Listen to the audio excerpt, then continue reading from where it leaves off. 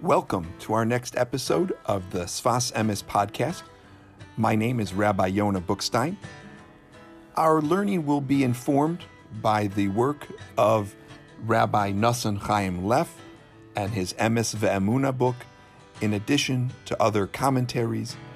We hope you enjoy the class.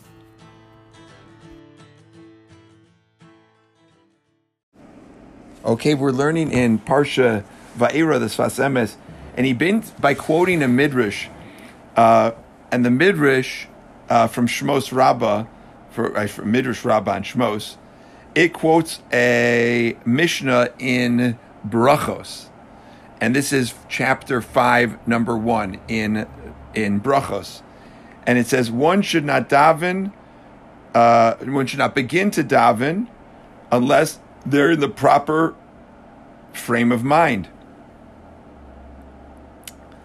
And we'll get to what that is.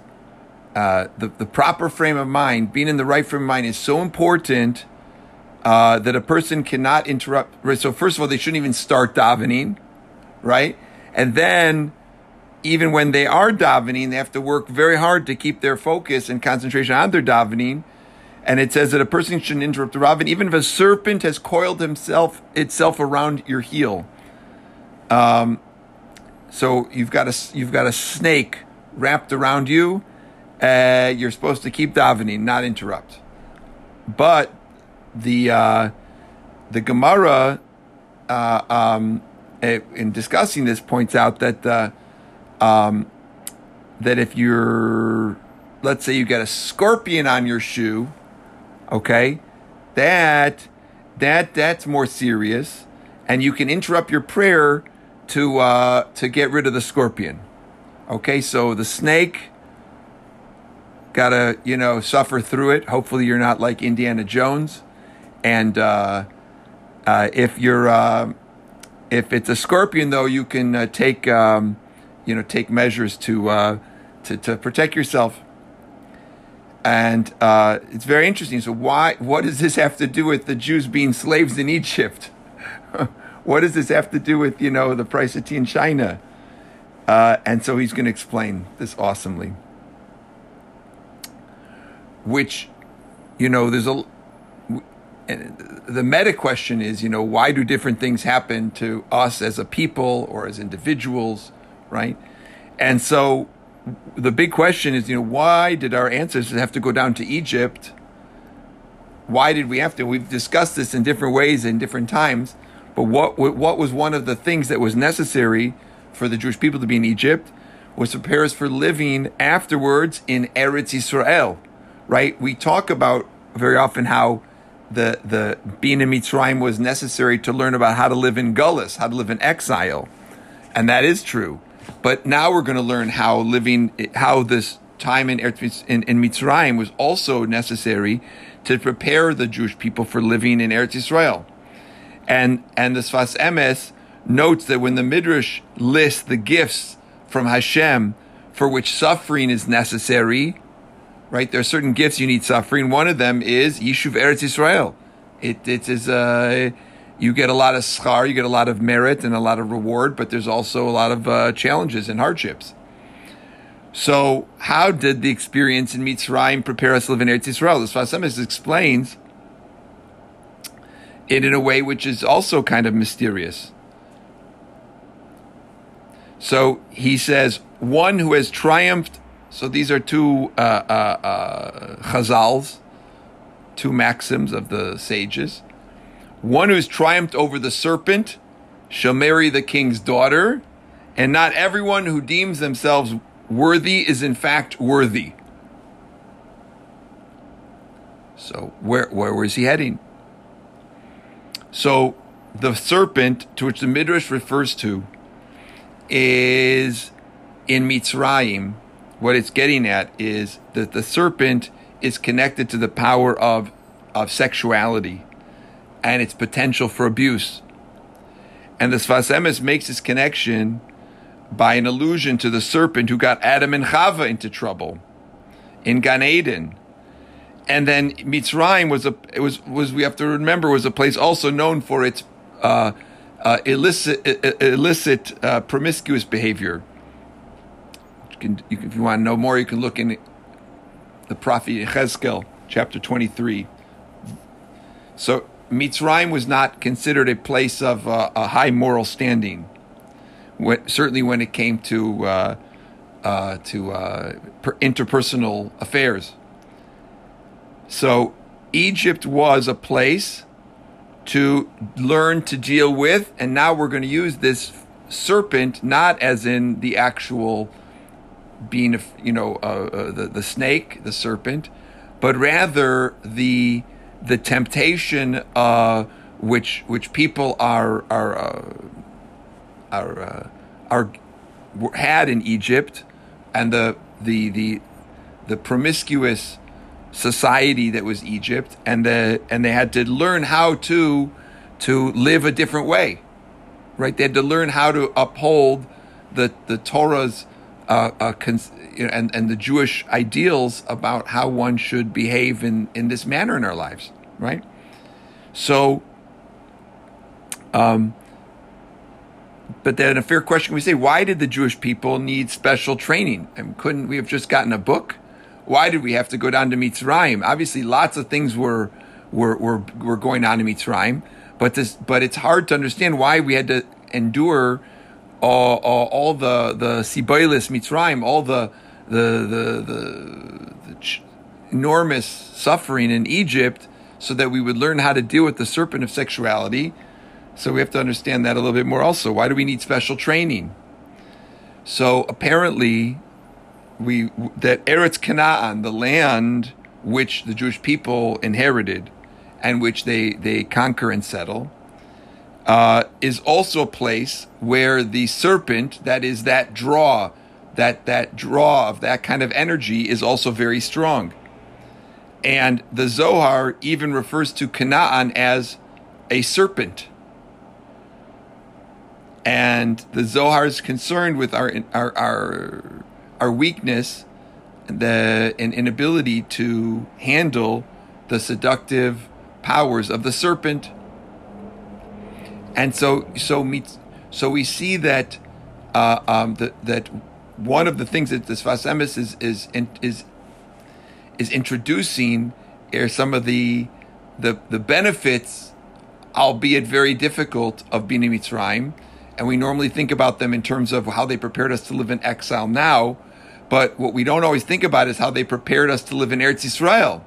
And that the Jewish people needed to be trained, emboldened, however you want to use the word, that they should be able to uphold a very high level of moral standing when it comes to interpersonal relationships, and that they shouldn't descend into a promiscuous society. Now, this concern we can see in other places. If you look in the Parsha, chapter 6, in Shmos, chapter 6, number 4, one of the ways that Eretz Yisrael is referred to is Eretz Migurehem, which we normally associate as the land of their sojourning, right? And referring to the Avos, referring to our matriarchs and patriarchs. Eretz Migurehem, where they sojourned. But the Sfas Emes is going to read this a little bit differently. Migurehem comes from the root yagar, or right, to fear, to be in awe. And he's reading it as not Migurehem, the land which they sojourned, but Migurehem, the land of heightened awareness of Hashem, which we all can bear witness to. And a place where we can really accept Hashem's sovereignty over us and the world. So Eretz Migurehem, it's a place of heightened awareness of Hashem. So why is this so? So Rabbi Leff infers this from, and he gives us this kind of answer. He says that the sages have this idea, right? That it's in the Gemara. Forgive me if I forgot where. That the Yetzer Hara is greater for a person who's on a higher spiritual level than for a person on a lower spiritual level. It seems to be counterintuitive. One would think that the spiritual level of a person would be some kind of protective measure on the Yetzer Hara, on the temptation for doing that which they shouldn't be doing. But the Gemara says not like that. The Chazal say not like that. They say that in fact those who are on a higher spiritual level have are more susceptible to the Yetzer Hara. And so now let's think about Eretz Yisrael. If Eretz Yisrael is a place with a higher level of Kedusha, right, and it's a place of a higher level of spirituality is possible, and an awareness of Hashem is possible, so therefore Eretz Yisrael also is a place of increased susceptibility to the opposite. So Rabbi Leff calls it that the Jewish people were immunized, a popular word right now, right? That the Jewish people were immunized. And the truth is, let's think about that for a second. We'll go off topic, and not off topic, we'll just go off notes. What is immunization? Historically, immunization, we don't do it this way anymore, but historically, immunization was invented by introducing a little foreign matter of the disease into the person, but a very, very small amount, so that the body could react to it and form a defense. And then in the future, when the body was exposed to it, it wouldn't be susceptible, right?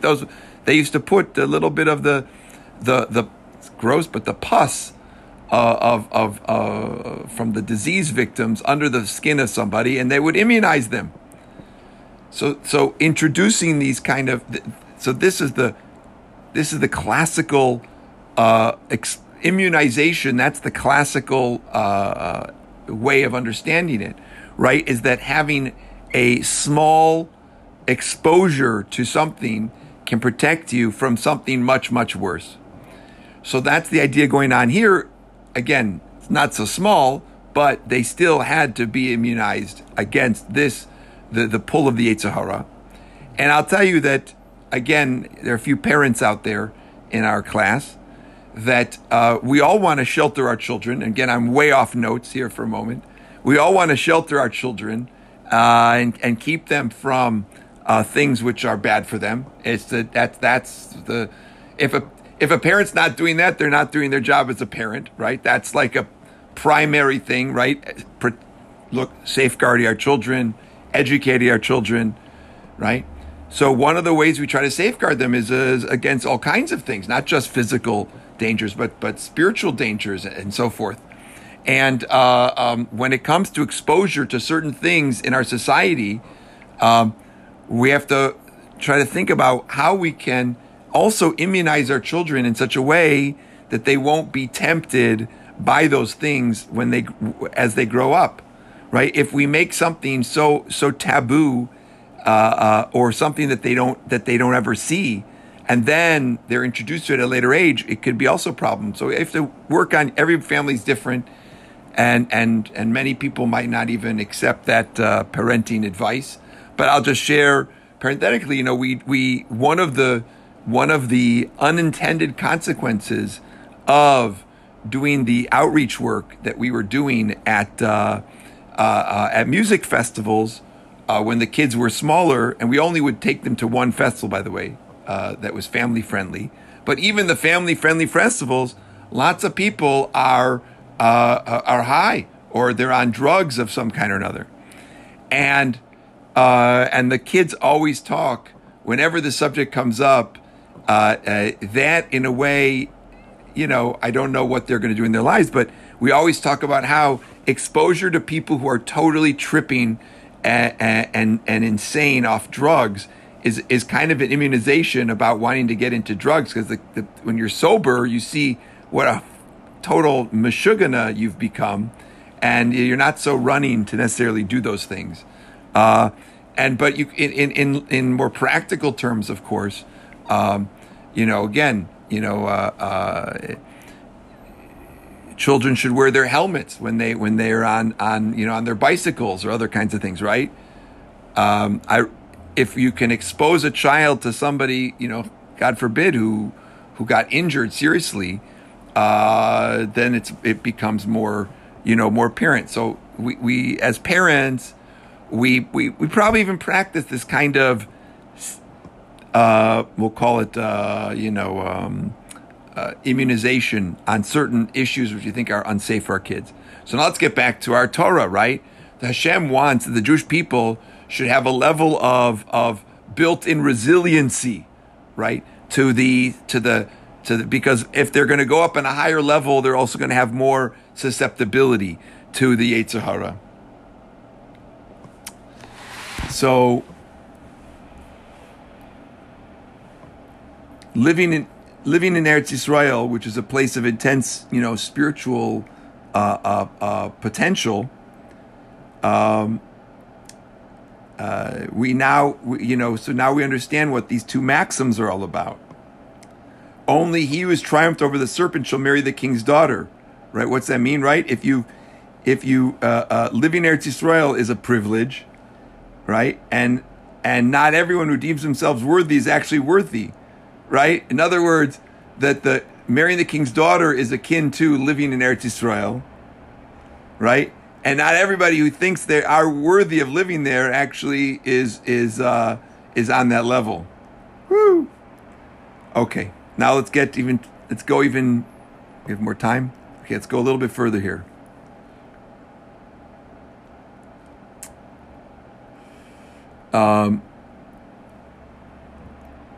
One of the things that the serpent, we've talked about this, in previous years,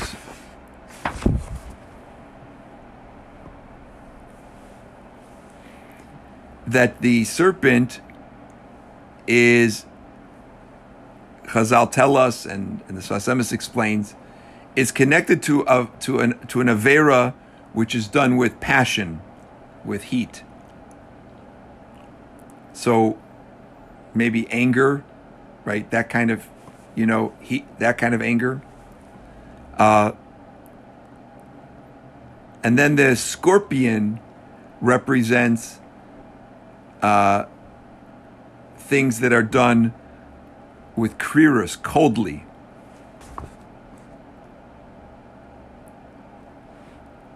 And right, Amalek, as we remember, it says Asher Karcha B'derech, right, which we've explained means that that Amalek cooled off the Jewish people. They were on a big high. They had just crossed the sea. They were on such a high spiritual level, and along comes Amalek and cools us off. And if you look in the Rashi there, you see, I think he says like somebody who made a hot bath, right? But before they can get into their hot bath, somebody else jumps into their hot bath, and then it's their turn. And of course, the bath is not hot anymore, right? So I think that's the Rashi there on Amalek too. Like he cooled us off. He just cooled off our we were fired up, and then Amalek comes along. But there's another thing that Amalek does, okay, is that he can also entice us to do mitzvos in a cool way. Let me explain what that means.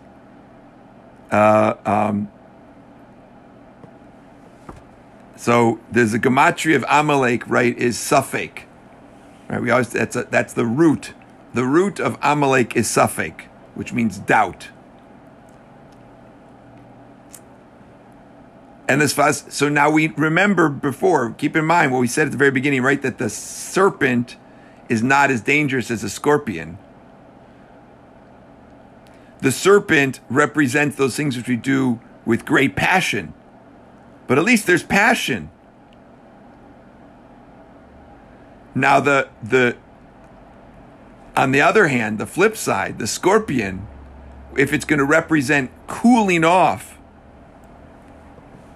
okay, it's actually much, much worse. And we'll explain.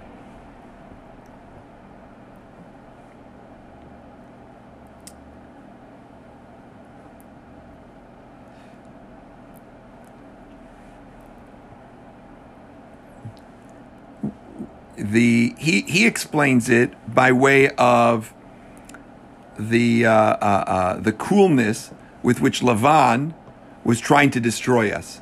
So if you remember, right, back by Lavan, and we actually talk about it in the Haggadah, right? Lavan didn't come out with a shotgun to try to take out our ancestor, right?